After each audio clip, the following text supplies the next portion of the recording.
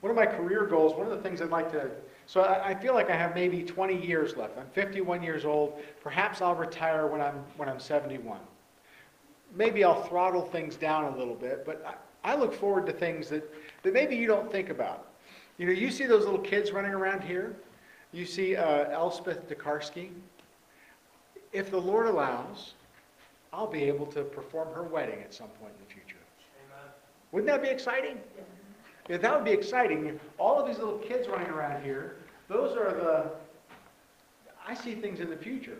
You know, Rebecca Brady, she was the first wedding that I performed as a minister here. I did it with Sean Dekarski. Her daughter is Elizabeth. I could perform that as my last. Now she's going to have to meet, you know, Prince Charming and all those kind of things. We're working on it. One of the other things I have as a career goal is I want to make sure that I preach all 150 Psalms. Okay, in 20 years, there's 150 Psalms, so I have to sort of parse them out and throw them in here and there. And in this series called Conversations with God, that's one of the things, it's a career goal, to get to the end of my career and have preached through all of the Psalms. If I was a younger man, I'd say, you know, every passage verse by verse, but all the Psalms. We'll call it a goal. Hold me to it, okay? The Psalms are sometimes they're happy Psalms. I told you last week or 2 weeks ago, if you have an emotion, there is a Psalm for that. If you're happy, if you're excited, there is a Psalm that just bursts forth with praise about God. And if you're sad, there's a Psalm for when you're sad. There's also a Psalm for when you're crushed and hopeless. Should I save that one for last? No. You want to, don't you? I want to. I'm like, this is Psalm 88. That's what we're doing today. It's a psalm for when there is no hope. That's hard. It's a downer. It's a downer. The psalm ends with, I'll leave you with the ending. Darkness, or I'll start with the ending. Darkness is my closest friend. And that's it. And people sang this as a community in ancient Israel. They went all the way to darkness is my closest friend. That's it. There's not a whole lot of happy clappy in there, is there? Darkness is my closest friend. It's a downer ending. Now this is a literary device where happily ever after just doesn't happen. The good guy faces tragedy. The hero dies. There is no rescue. The monsters take over. When evil wins, it makes us think about the reality of life in a fallen world. It shakes us when we're comfortable. And it comforts us when we're shaken. The downer ending is on purpose. You might recall, you may have read this in high school, John Steinbeck wrote a book called Of Mice and Men. In this book, there are two characters. There's George, who is he's the guy who's with it. He's small, he's sharp, he's quick, he's intelligent. He kind of knows what's going on. And he's partnered up with this guy named Lenny. Now, Lenny is just a gigantic, kind of a shapeless blob. He's not very smart, and he's always getting into trouble. And so they're partners. And the setting is out in the West, years ago, where people would travel and work from farm to farm. And so George and Lenny are a team. And so they're on their way to this job, and they stop and camp for the night. Back in the day where you could just camp for the night pretty much wherever. And Lenny likes soft things. He likes to pet soft things. And so George finds that he has a mouse in his pocket. But the mouse is dead. And so George is like, have you lost your mind? What are you doing? You're going to get some disease. And he starts yelling at him. Just, ah. But what you realize in that moment was that George loves Lenny. And Lenny loves George. They need each other. They're friends. Unlikely friends maybe, but they're friends. And so they get to the farm, and Lenny ends up with a puppy. You know what's going to happen. Because he's not gentle. He can't be gentle. He loves soft things, and he wants to pet the soft things, but the soft things always die. And so the puppy dies. And on this farm, it's kind of a dysfunctional farm. What is there to do out on a farm? Work. That's pretty much all you do on a farm. You just work. And so the boss's son has married this beautiful young woman and brought her to the farm where there's not much to do. And so what does she do? She's kind of flirtatious. She flirts with all the farm hands, and she's constantly kind of getting in trouble. And so she comes and she finds Lenny in the barn, and he's sad because his puppy has died. He likes to stroke soft things and touch soft things, and so she says, "Okay, you can touch my hair." She's got very pretty hair, and Lenny's not gentle. And so as Lenny begins touching her hair, he grabs and pulls, and she screams, and Lenny thinks, "I'm going to get in trouble," so he tries to stop her screaming, and he accidentally breaks her neck. Now this is out west. This is on a farm. You don't have 911 to call. You take care of things yourself. And so George and Lenny had arranged, there's a meeting place when if trouble happens, and they know trouble's going to happen, we're going to meet here and we're going to handle the trouble. And so Lenny runs to the meeting place, and George knows where to find him. And the ranch hands have all formed a lynch mob. They're going to go lynch Lenny. They're going to hang him for what he did. And so George finds Lenny at their meeting place. And they've always wanted to have their own farm. They've always wanted to have their own place where they could raise rabbits, where they could be safe, where Lenny would be protected. And George knows that the lynch mob is coming for his friend. And so he kills him. George shoots Lenny and kills him. That's depressing. That is a downer ending. And authors throughout time, they've used this kind of ending to make you think about the brokenness of the world that we live in. About the way things are not right and won't be right. I've mentioned before that Psalms are from life to God. Psalms are our response to God. And how do we respond when times are dark and shocking and disorienting? Psalms are our emotional response to life in a broken world. If there's an emotion that we feel, there's a psalm for it. The Psalms are works of orientation, reorientation, or disorientation. We've talked about a couple different Psalms this time. We've talked about Psalm 5 and Psalm 9. Those are Psalms of orientation. They say, here is the pathway in your relationship to God. You see that? That's pretty smooth, wasn't it? Welcome to Pathway Community Church. Orientation sets you on the right path from the start. Psalm 5 taught us that effective prayer requires humility and obedience. Psalm 9 describes God as the righteous judge from whom comes righteous judgment. And so those psalms are songs of orientation. Here is the right way to go. A psalm of reorientation moves you from the wrong path to the right pathway. Did it again. Psalm 33 shows us that a right focus on God results in praise. A psalm of disorientation makes you wonder if there's a path at all. And Psalm 88 that we're going to talk about today is the most disorienting of them all. Psalm 88 asks the question, where is God in the darkness? And then it doesn't answer the question. It's a song of lament.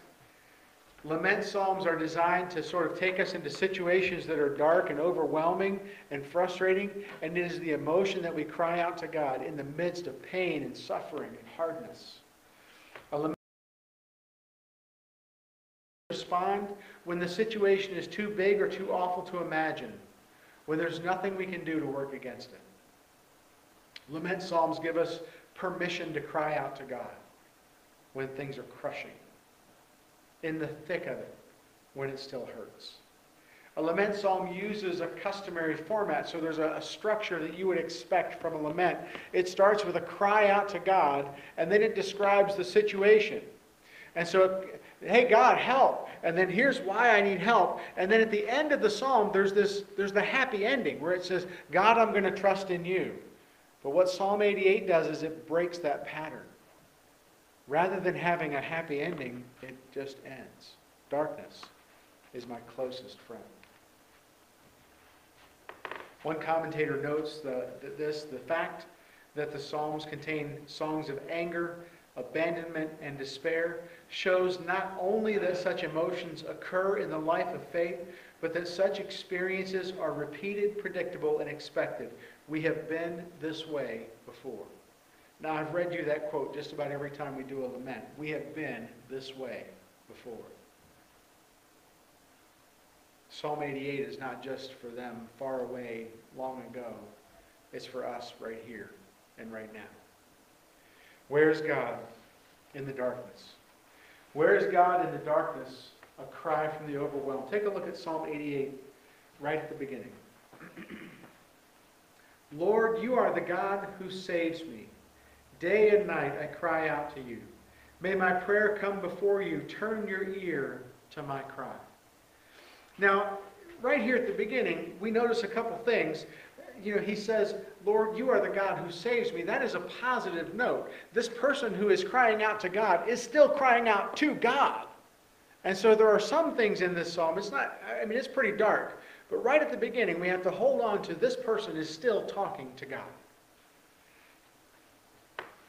This statement, this is from Derek Kidner, this statement is the only positive note in the psalm, apart from the qualities that are subjected to the questions of verses 10 through 12, and apart from the crucial fact that he continues to pray.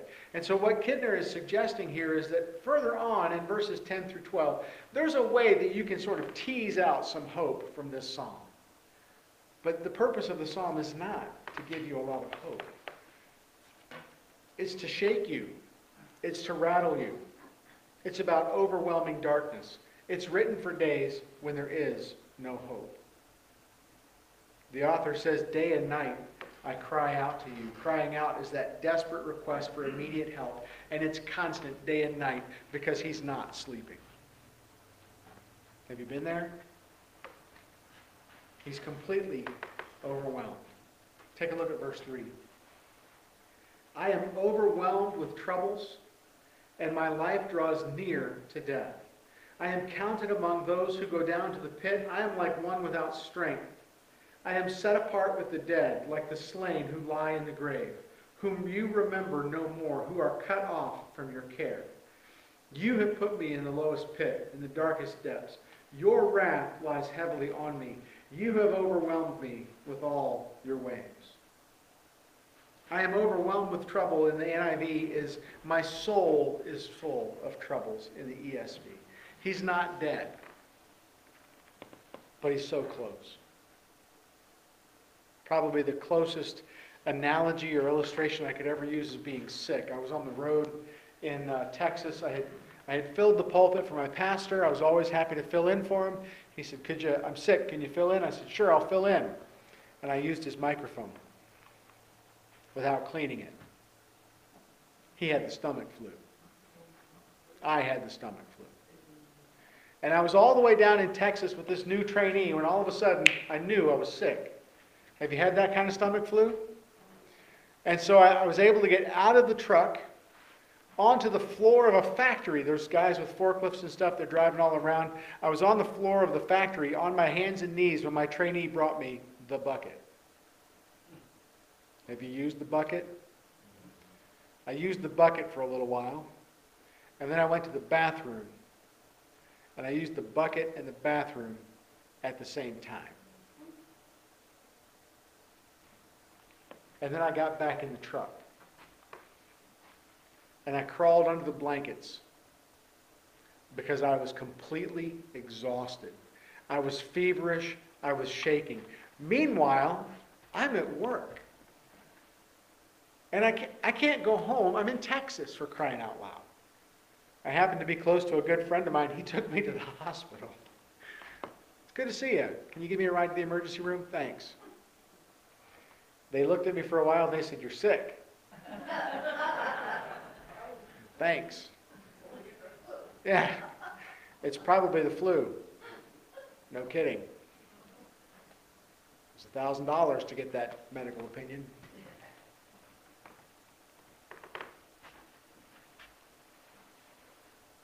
overwhelmed. What happens when that day doesn't end? What happens when one day turns into 2 days, and 2 days turns into 3, and 3 days turns into 4? The psalmist blames God. The psalmist says, you have put me in the lowest pit. You have overwhelmed me with all your ways. Now remember, the Psalms, like theology is, like there are books of theology and there are books where God tells us, here's who He is. You know, we talked about Genesis, that is about the character of God and man's response to Him. And we saw good responses and bad responses, and we tease out good theology from that. Theology is what we know about God, what we do about God. But the Psalms are different. The Psalms are from life back to God. The Psalms are when we say, hey God, I'm having a problem, or hey God, I'm excited and I want to praise you. This psalm is about when you're overwhelmed and crushed and you have no hope. The psalmist blames God. In the midst of being angry and suffering, that's what we do. The overwhelming negative tone of this psalm disorients us. It makes us think about life in a broken world. This literary disorientation is on purpose. It's intentional. As I thought about disorientation, I thought about the spatial disorientation that happens with pilots. Now, what happens with spatial disorientation is that you don't have a sense of going up or down. And so you can imagine if I had a spinny chair here, and I took my lovely wife who's here with us today, and I put her in the spinny chair and I spun her around. We should do this.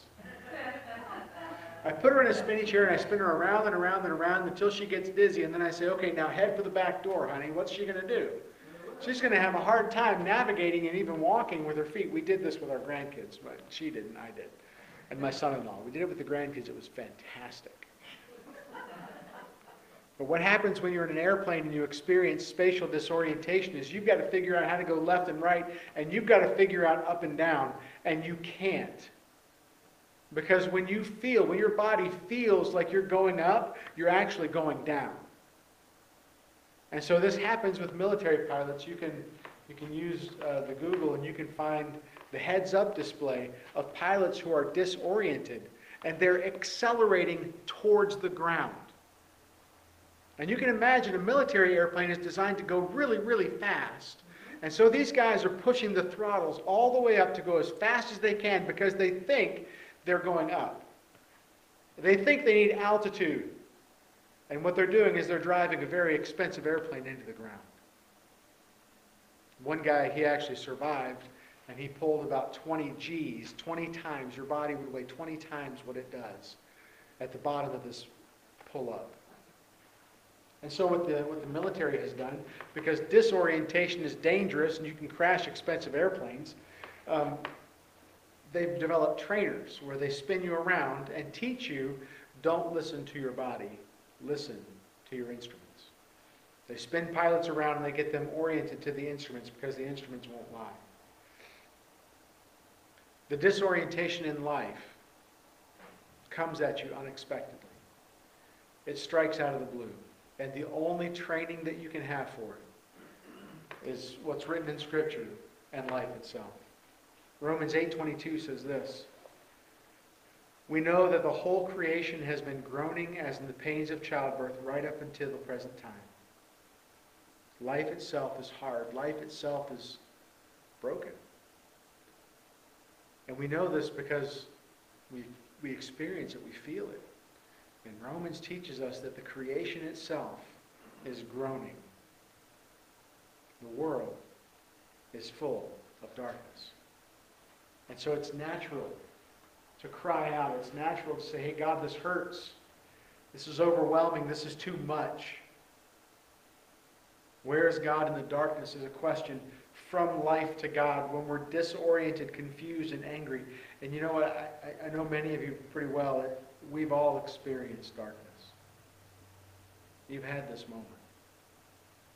Psalm 88 is a literary disorientation designed to shock you, to grab you in the middle of your comfort and say, hey, life is broken. And you need to think about this. You need to think about the darkness.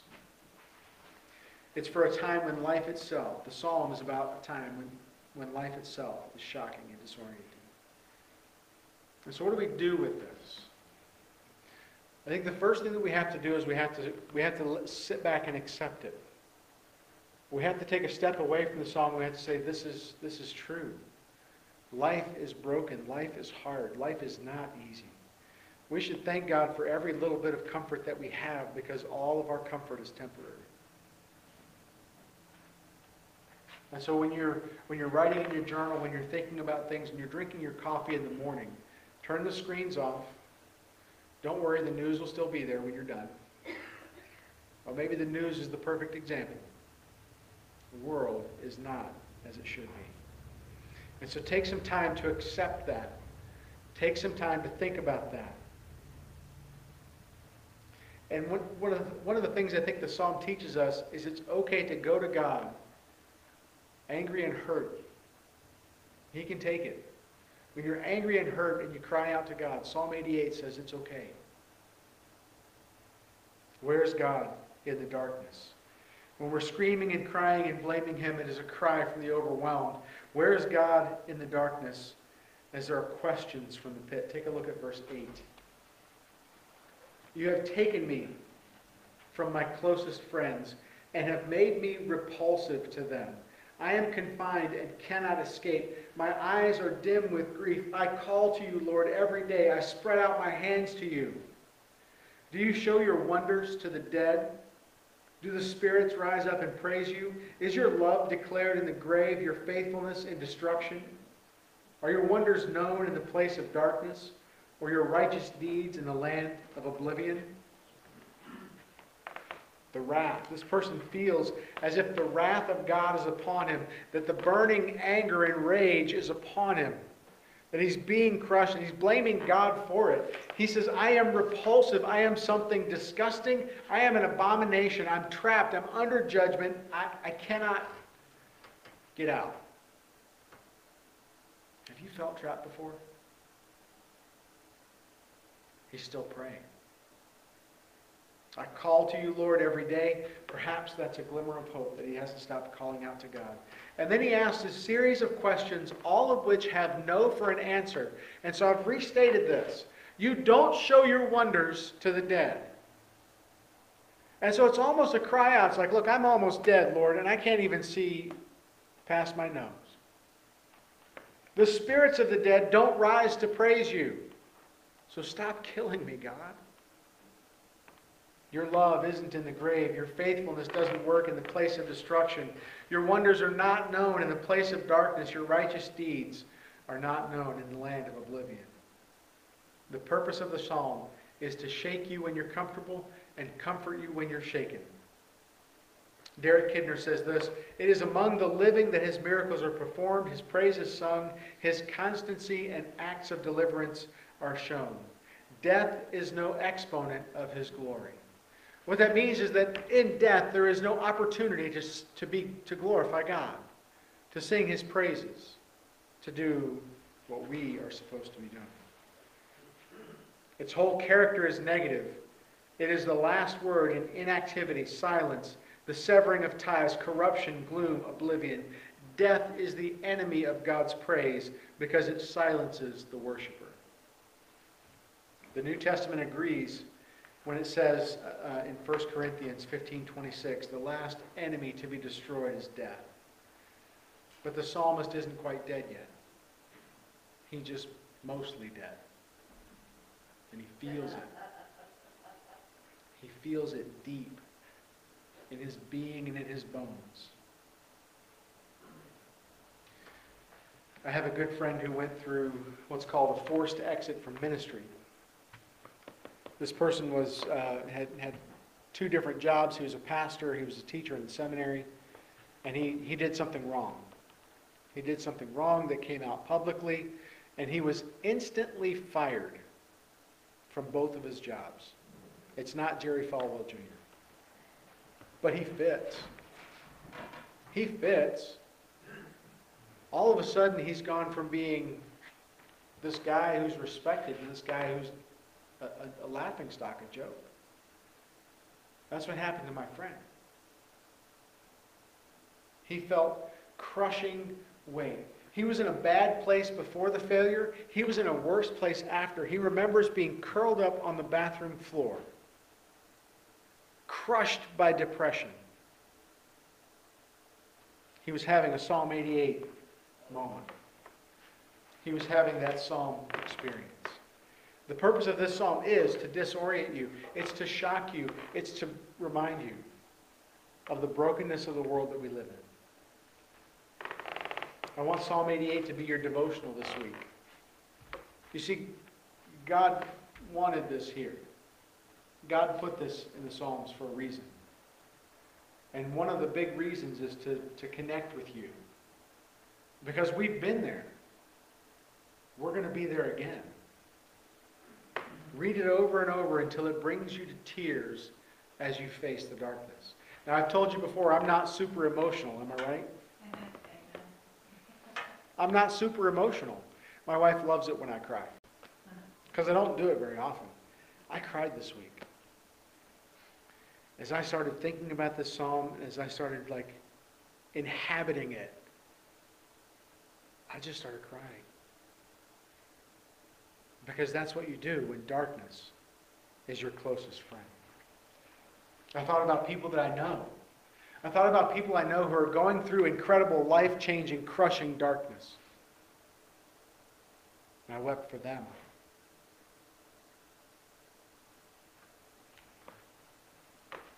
I want you to make this your devotional this week. And I want you to take verses 10 to 12 and I want to restate them. I want you to restate them. I want them to write them in your journal to meditate on them over your coffee this week. Verses 10 through 12 says this. So look at verse 10. It says this. Do you show your wonders to the dead? The answer is no. Are you dead? You're not dead. And so God has shown His wonders to you. And so ask Him, hey Lord, you're showing your wonders to me day by day, moment by moment. Show them to me. Make them clear to me. Help me understand them. And then look at the next line. It says, do the spirits rise up and praise you? And the answer is no. Are you a spirit? No. And so you need to praise God. Now I get it, praise songs, we have to be careful and all that other stuff. The shower is still your opera. Sing praises to God. Make the people in your house wonder if you're okay. Is your love declared in the grave? No. You're not in the grave. And so declare God's love. Let me declare God's love, His faithfulness, His wonders. Write these things in the journal. Psalm 88 is intentionally trying to disorient you so you come back around and say, hey, wait a minute. There's more here.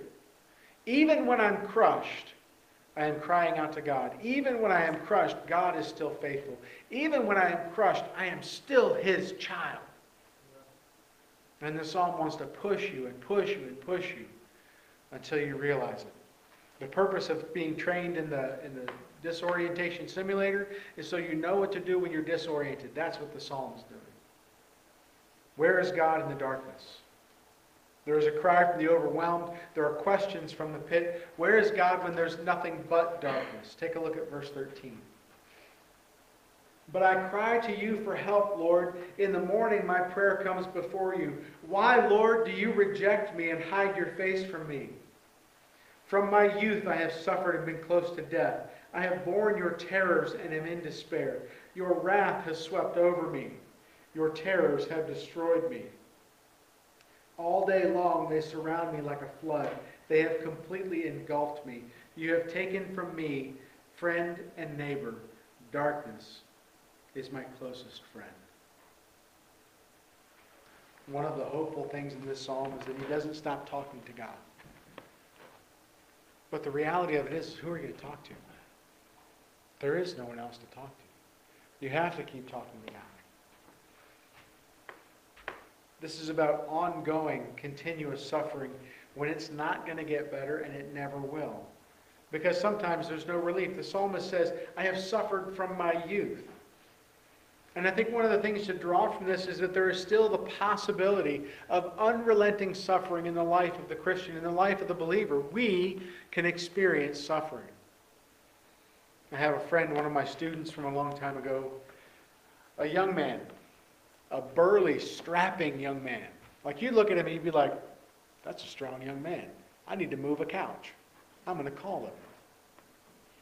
And he was in Bible college, and he dropped out because he had other things to do. He was very popular with the ladies, so there might have been a lady involved. And so he left the school, and he was back home in Virginia. And he decided to get a motorcycle because he's a strong young man. And he gets in a 1200cc, one of those crotch rockets that goes really fast. He was test driving it. And while he was test driving it, he hit a patch of gravel as he's going down one of these windy roads. And that gravel threw him into a barbed wire fence. And it didn't kill him. It paralyzed him. He's got no use of his legs, limited use of his arms. He might not feel the pain, but he feels the suffering and the struggle every day. There is no day off from being paralyzed. I have another friend, I think she's got cerebral palsy. It's the kind of thing that you don't grow old with. You die as a young person. She refused to do that. And she also refused. It was the kind of thing where by the time you were a teenager, you were in a wheelchair. Well, she refused to do that too. You know when it hurts? Always. All the time. My friend Julie hurts. You wouldn't know it from looking at her. She wants to have a snowball fight, but there's no day off. From my youth I have suffered and been close to death. I have borne your terrors, and I am in despair. And then the psalm ends with no hope. Darkness is my closest friend. This is intentional. The downer ending reminds you that the world is broken. There's times when it's not going to be okay, and it's not going to get better.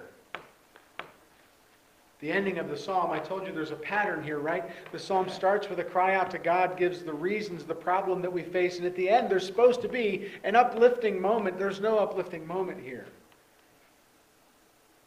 Because sometimes there isn't. The lack of hope begs for a theological answer. Where is God when there's nothing but darkness? What you think about this is how you think through your theology of suffering, your theology of hope. How does God handle the darkness? God handled the darkness by going through it. One of the things that is the greatest reason to be a Christian is because, hey, the world is broken. Shouldn't God do something about it? He did. He moves through the darkness when He sent His Son, Jesus Christ, to die on the cross for you. You've had dark days. I've had dark days. More dark days are coming. There is no darker day than being abandoned by God. And that's what the Son of God, God Himself, did for you. 2,000 years ago, as an innocent Jesus Christ hung on the cross, in Matthew 27:46, it reports His words. He cried out with a loud voice, Eli, Eli, lama sabachthani, which is Aramaic for my God, why have you forsaken me? That blows my mind. That God would willingly choose to go through the darkness. Who would choose Psalm 88? Nobody! Apart from a God that loves you so much that He'll go. And so theologically, we like to be theologians about it. We like to take a step back and we say, well, what happened here is that Jesus Christ, the Son of God, took on the sins of the world. And by Him taking on the sins of the world, He earned us forgiveness for our sins. And so we trust Him to get forgiveness. That's theology. My God, why have you forsaken me? That's the emotional heart response of God's Son Jesus on the cross.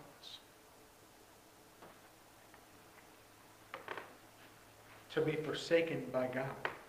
You see, that God to life theology is great. We like that kind of stuff. But from life to God, we cry out. We are not crushed like Jesus. We trust in Jesus. We thank Him that He was crushed for us. In the center of your most painful cry, Jesus is there with you. On your darkest, darkest day, don't stop praying to God. God knows. In the center of this intimate, crushing event, whatever's going on in your life, God has experienced suffering in crushing detail. The saddest psalm was written to make us think, to shake you when you're comfortable, to comfort you when you're shaken. And the Bible is just brutally honest about the brokenness of the world around us. There are days when it isn't okay and it's not getting any better. I thought about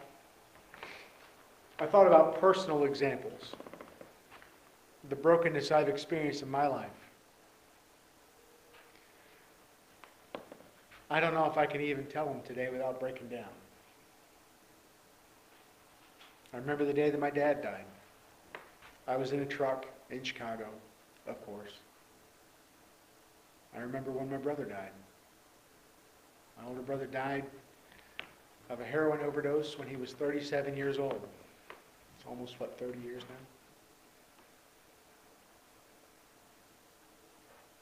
now? I remember some of your dark days. Don't stop crying out to the God who loves you so much.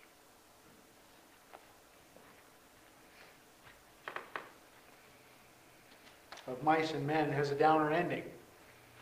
It makes you think about what you would do, what you could do when there's no hope.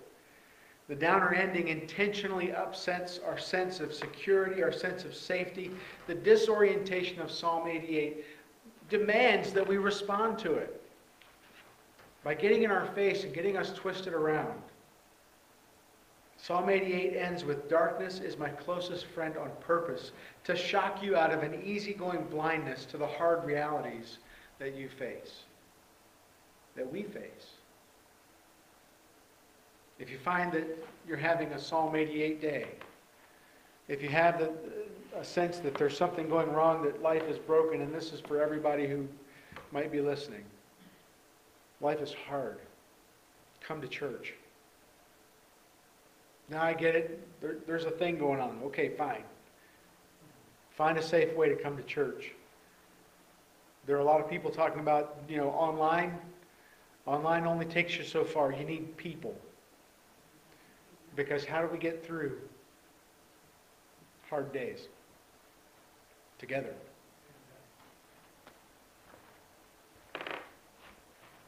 If you find that you're having a Psalm 88 day, talk to someone close to you. Be bold enough to open up and say, "I'm feeling a little crushed today." And then if somebody says that to you, don't just move on. "Oh, you're having a bad day? Let's move." Stop. And enter into that bad day with that person. Maybe it's not even, I have this habit of trying to help. Dude. Sometimes it's not about helping. It's about just sitting with someone and crying with them. If you're having that day, make sure you say something. And if someone says something, enter into that day with them.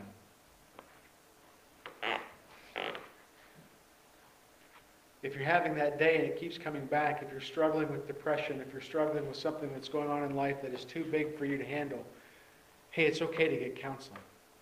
It's hard, but it's worth it. I'm not a counselor, I'm a teacher, but I do know some people who do that, and I'm so thankful for them.